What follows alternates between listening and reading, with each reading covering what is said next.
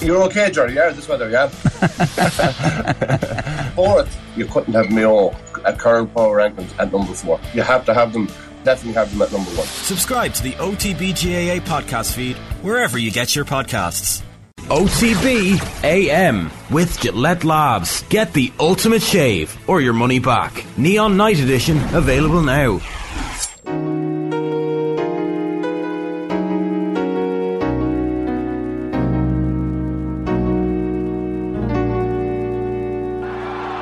You have entered Power Drive. Oh, wow! In your life. Yeah, 2 times. That's how good it is. JD? Well, Ger and Shane, the head is so big in that visual that it looks like I had what Scotty Scheffler served up last night, which was a cheeseburger sliders, firecracker shrimp, tortilla soup, Texas ribeye steak or black and red fish with a warm chocolate chip skillet cookie and milk and cookies ice cream. I'll have a little bit of it all, actually. I would be happy with that. I noticed Phil Mickelson was like, "Oh, I can't be having any of the cookie because he's the new Slim Phil." I saw the interview he did, and I was just I was taken aback. Now he looked gaunt. He didn't have that kind of tan, that rich tan that he would have had. Yeah, that rich people have. He was also wearing obviously the live stuff. He looked like a guy at a science fiction convention. And it was just a strange interaction. I've been to those conventions. What are you saying, John? Golfers do Comic-Con. Well, 41st out of 48 in Orlando last week, and I just don't feel the love is there for him as much as it was, and I feel that's affecting him. Before we get on to the golfers, you've won the Masters, right? And then the next year, the moment of pressure comes. What's on your menu? Tortilla soup, you said he had. Is this for us, for me? For you, yeah. What would you do? I would have to be very Irish themed. So the drinks, first of all, you'd have to have a keg of Guinness there. You'd have to have maybe Tipperary or Ballygan water. You'd have to have some kind of good Irish whiskey. So you got to get your drinks. So, that's all the drinks sorted on the left hand side. On the right hand side, then you'd have to have something like caramelised scallops, something like Irish fish kind of starter, or prawns or something like that, or salmon or something like that. Then for main, you'd have to be something like Irish beef. Maybe peppercorn, cream, brandy sauce, maybe roast potatoes, something like that. Maybe some green beans. I'm partial to a chocolate fondant with vanilla ice cream for dessert. I'm sure there's lots of people who'd want like box tea and all these kind of Irish and bacon cabbage. What are you going to say, coddle? Batter sausages, or tato or something like that. I don't know, but I think I'd be going for something quite traditional and Irish.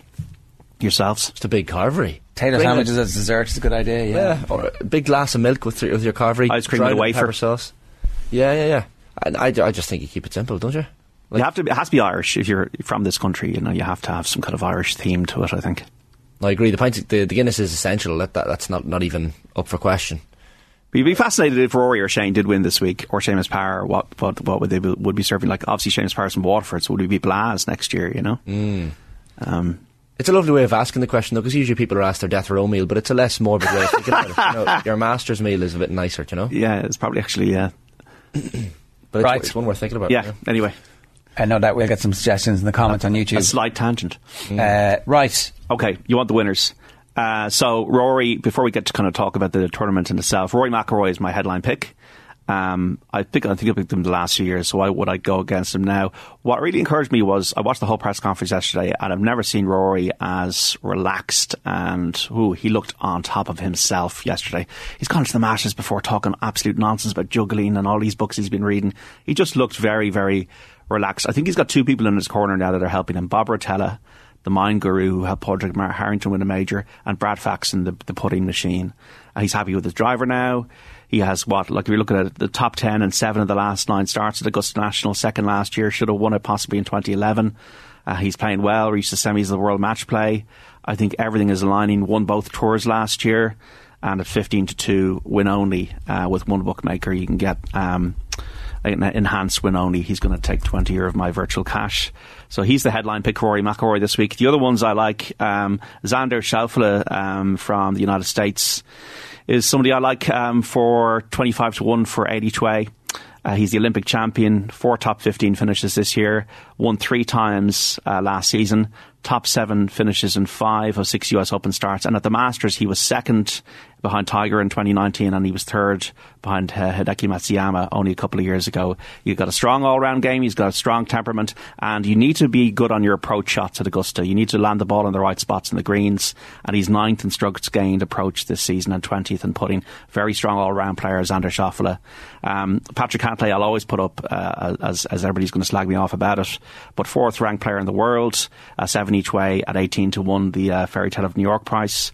So Patrick Cantlay hasn't got the best Masters record, but nearly won it the year Woods won it in 19. He closed at 64-68, so he can shoot good rounds around the course. Once again, very good at finding the right spots around the course. 2nd in strokes gained off the tee this season, 5th in greens and regulation, playing very well, 4 top 10 finishes in 8 starts. So from an each way perspective, I think Patrick Cantlay could be right there for his first major. And the outsider then I picked is Justin Rose at 55-1 for 5 each way on Justin. 42 years of age now, former US Open champion, Olympic champion, won at Pebble Beach in bad conditions earlier this year. It's going to be rainy, windy this week at Augusta. Has the patience and the experience, has got a good caddy on his side at the moment. I think Justin Rose has been 2nd twice at the Masters, could finally break through. Sometimes it's not bad to go with a veteran. So in descending order, Justin Rose, Patrick Cantlay, Xander Schauffele. With the headline pick this week, I'm going to go for the unsexy pick, but I'm going to go for a man. I think it's finally his time, Rory McIlroy, and I actually think the soft conditions this week will really help him, because I think Phil Mickelson said yesterday the course is going to play long, and it's going to be really more towards the people who can really drive the ball quite a long way. And I think a softened course is where Rory won the US Open at Congressional. I think he's primed to do it this week. He's made the equipment changes, Rory, too, hasn't he? Like, he's older style putter. I've heard people saying the shorter driver shaft. Like, all those sound like little things, I guess, to non-golf fans, but they are fairly significant. But he changed his driver, and he's at the press conference yesterday said he's very happy now with the way he's hitting the ball. He's just making tweaks. I think that, look, I think the big thing for Rory McIlroy from a challenging perspective will be what's between his ears. But I just do get a sense of more serenity with him than over the last 12 months than I would have had. He faced down Patrick Reed in Dubai. I think that was important. Yeah. And won those 2 big events, 2 big tours last year. That's a very rare thing to do, you know. I think the Patrick Reed thing was very significant given what happened around Augusta when, you know, he just needed to see off Patrick Reed and he couldn't do it. Yeah, and also getting a subpoena or whatever he was on Christmas Eve from, was it Reed's lawyer? So there was a degree of you have to finish this off. So I do think, that was important. Hasn't had that many starts this year either, Rory. I think he's coming in quite fresh too. Whereas I think with Scheffler and Rahm, Scheffler's had the whole... he's had to be the host yesterday, and he've all this ceremonial stuff to do during the week, and Rahm has gone off the boil after winning 3 times earlier this year.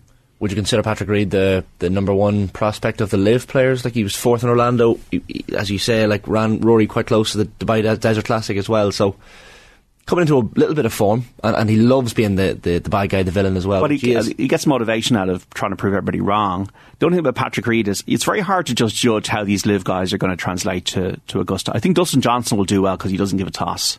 Patrick Reed didn't post a top 30 in any of the majors last year. 3 top 10s, you say, 9 Masters starts, 2nd behind Rory, but he slipped to 17th in the world ranking. That's probably because he doesn't get any points anymore. Nobody be fueled more by the chip in the shoulder than Patrick Reed. I just don't know how much rust. But remember, these guys are they're not playing elite courses anymore, and they're also only playing 54 holes. And they're all in these teams that nobody knows any idea of. I was even on the website yesterday. I was trying to work out what they were doing, and the website is just so basic. The amount of money that's been put into this thing, and there just doesn't need to be a back end on it. There's no kind of back end infrastructure in this whole thing at all, this LIV thing. I watched Cameron Smith's press conference, and all I saw was one big word that it's almost like it was just the signals through my computer screen was saying regret. Really? Regret. Really? Regret. Wow, okay, why? I felt it in his body language. Maybe I'm wrong, but did you watch the players? Well, I watched a few holes, then I was fishing with my mates. It's true to say the field aren't as strong at LIV. I've got a couple of changes of clothes in case I'm told not to wear the LIV gear by the Masters people. My game is not where it could be. I've just got a sense of, is there a buyer's remorse here? Yeah. Dustin Johnson doesn't care. Scott, man, don't care. Nothing's changed. But I think with Phil Mickelson and with Cameron Smith, I got a sense of buyer's regret. Right. And from Mickelson, does it come across in just like body language, his demeanour, physical change? He's half the man he used to be. Yeah, and it's also looking around and just kind of kind of just a sheepishness. I kind of found. Whereas Phil was always about the crowds. Now it might be different. Look, Phil might shoot a good round, and the crowds are back. Yeah, and he's like doing the clapping. But all this like Greg Norman stuff, this is just really, really kind of vulgar about this kind of Ryder Cup style, where all the lads will be around the green to jump. And then they ask Cameron Smith that, and he goes, "What? Nobody told me about it." So there's a frat boy vulgarity that I don't think Cameron Smith fits into. I don't even think Mickelson fits into it. But it's just like they're wearing these silly logos and nobody knows what the hell they are. And I just feel it's look, they're all going to be on their best behaviour, because in Augusta, if you do anything, as we all know, if you even run at Augusta as a patron, as you have to be called as a fan, you get in trouble. I did not realise that. You can't run. You can't run. I knew the whole phone Well, you'd be thing, told, cell phones, running. My sister went there last year, and she was only allowed, like, they take your photo in front of the clubhouse, but you obviously can't bring your phone around.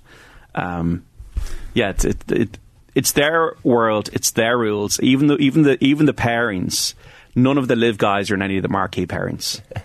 So it's just like clever things. I think two of the live guys are going out with Sandy Lyle. It's not going to be. It's going to be taking his time around there. So it's just funny, like the little kind of childish intrigue to the whole thing. It's over 20% of the field are live golfers, and Brooks Koepka was saying the other day it would be a huge statement if one of the live golfers were to win.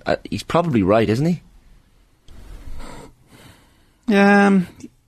I think a bigger statement is what's happened yesterday with the European Tour winning their case, that independent panel deciding that they can penalise live golfers for, playing in tournaments they're not supposed to, or whatever, being released to. So what it does effectively, it shuts the door on Lee Westwood, Ian Poulter, Garcia from the Ryder Cup this year. So that's more of a thing of a door closer on live. I think what live is, it's out of sight, out of mind. And that's what's going to continue to happen. And Smith is the only person who's still kind of relevant to the rankings. Bryson DeChambeau talking about the fact he's not there yesterday. Woods, I watched the press conference. Kind of sad. You don't know how many more of these he's going to have. He's talking about having a lot of hardware in his leg. And that he just has been at home trying to replicate visually all the memories of winning at Augusta, so he can try and get around and walk around. I think is going to be a struggle for him for 72 holes. Just once again admitting he nearly lost his leg, and he's almost like thankful to have a leg. So that was just kind of poignant almost. I think we're going to hear a lot about the par 5 13th. I think changed that significantly. Well, as Wood said yesterday, in recent years, the technology and the athleticism has overpowered almost the 13th as a par 5, and it became a par 4.5. So most players be going for the green over the creek in 2. Now it's a decision. Like Rory was talking about having maybe a 5-iron for a second shot in his practice rounds. So there's a degree of risk and reward, which is the whole point of Rays Creek and all of that. So as Wood said, there'll be probably more 4s and 5s than 3s and 7s at the 13th. But it's going to inject a bit more jeopardy into the final round on Sunday, as does 15. So that's going to be fantastic. Look, as Patrick Cantlay said, there's always subtle changes to the course. Every single year they're making little subtle changes to what, and then you have to suss it out. But I think the weather is going to be a huge thing. They do have sub-air systems to dry out the greens, but if you do get soft conditions, it's going to play quite long. And like a player like Rory hits the ball so high, can then maybe like draw the ball into some of these hole locations, land it quite softly, and then have a putt. So look, it's absolutely fascinating. From an Irish perspective, we got 4 in the field. Shane Lowry, when I'm looking at him, well, as he said to Paul Kimmage in the interview the other day, he's only playing maybe 3 rounds out of 4. He's lost his caddy.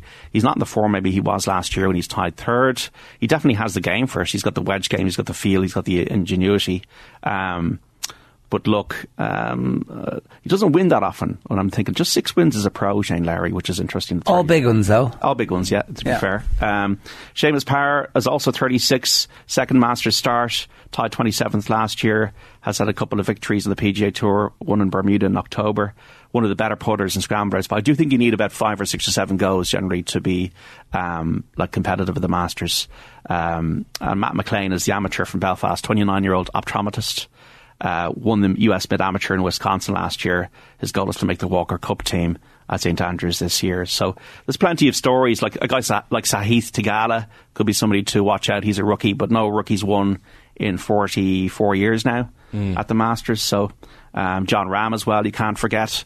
Like, he's once again channeled by a lot of drive, and he can be quite temperamental, but he's definitely got the game, and he's a winning machine, and he's won a US Open. So yeah, there was the lovely video of Shane Lowry yesterday or the day before on his social media of in the car driving his dad down Magnolia Lane. His dad's obviously buzzing.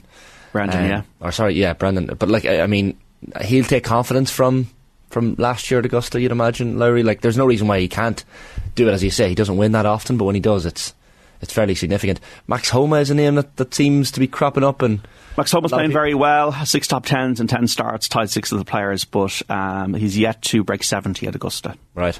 So that's the only thing about him that might be a little bit of a concern.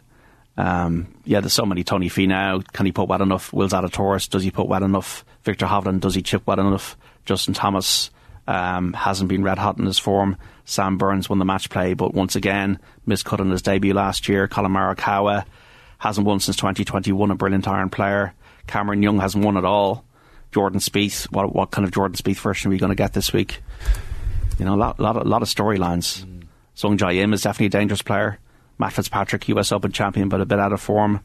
Hideki Matsuyama, wouldn't rule anybody out from backing him because he's back in form. 5th of the players, tied 15th in Texas. Won a couple of years ago. Jason Day is playing well. All right. Plenty to get your teeth stuck into.